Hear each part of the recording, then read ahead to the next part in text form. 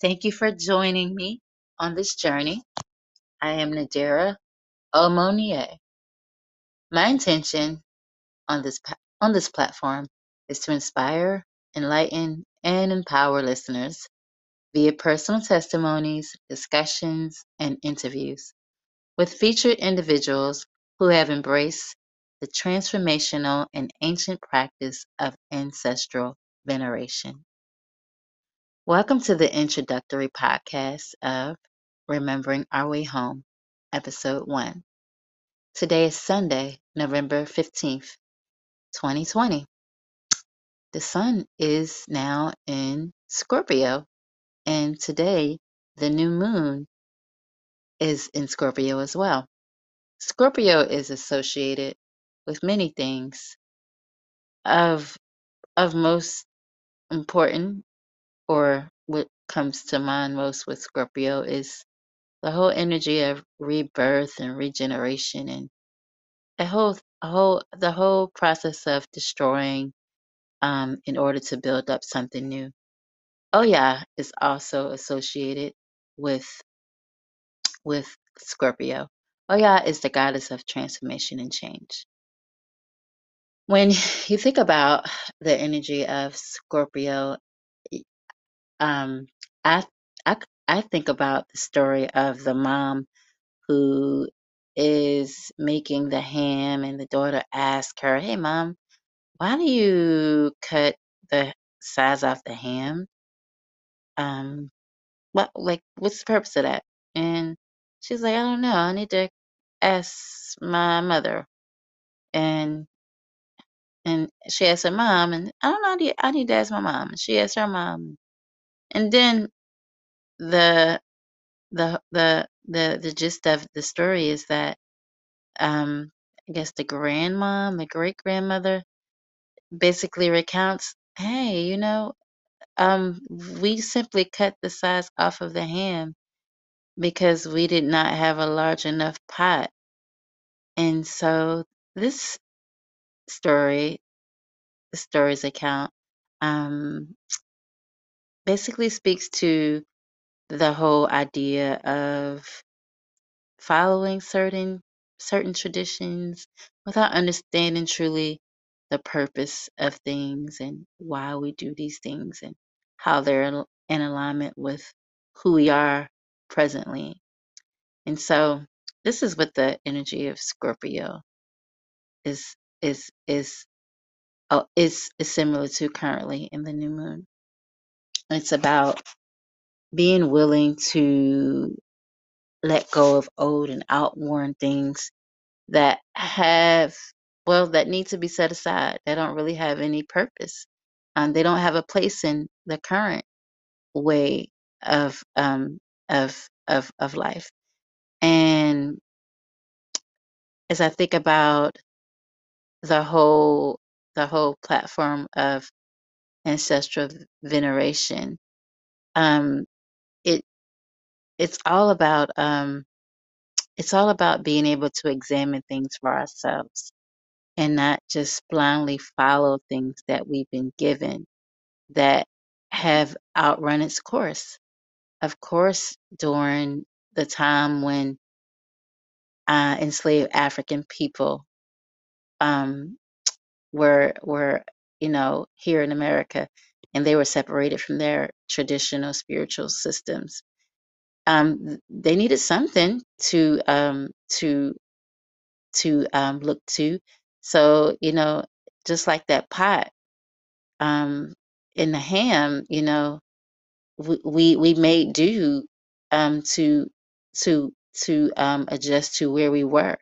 But now, you know, centuries later, it's time for us to understand, our history and why certain things were done. And when you and so what I think about, what comes to mind is a story in the Bible, Samson and Delilah. And as I think African people have always been spiritual people. We have all people of African descent have always been connected to the realm of spirit. And so us being separated from our traditional ways.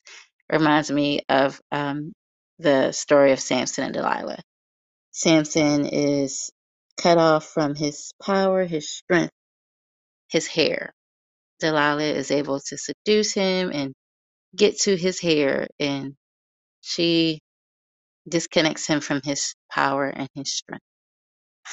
This can be um, likened to the position that people of color, not only in America, but in the African diaspora, in the Caribbean, South America, Central America, and even Africa.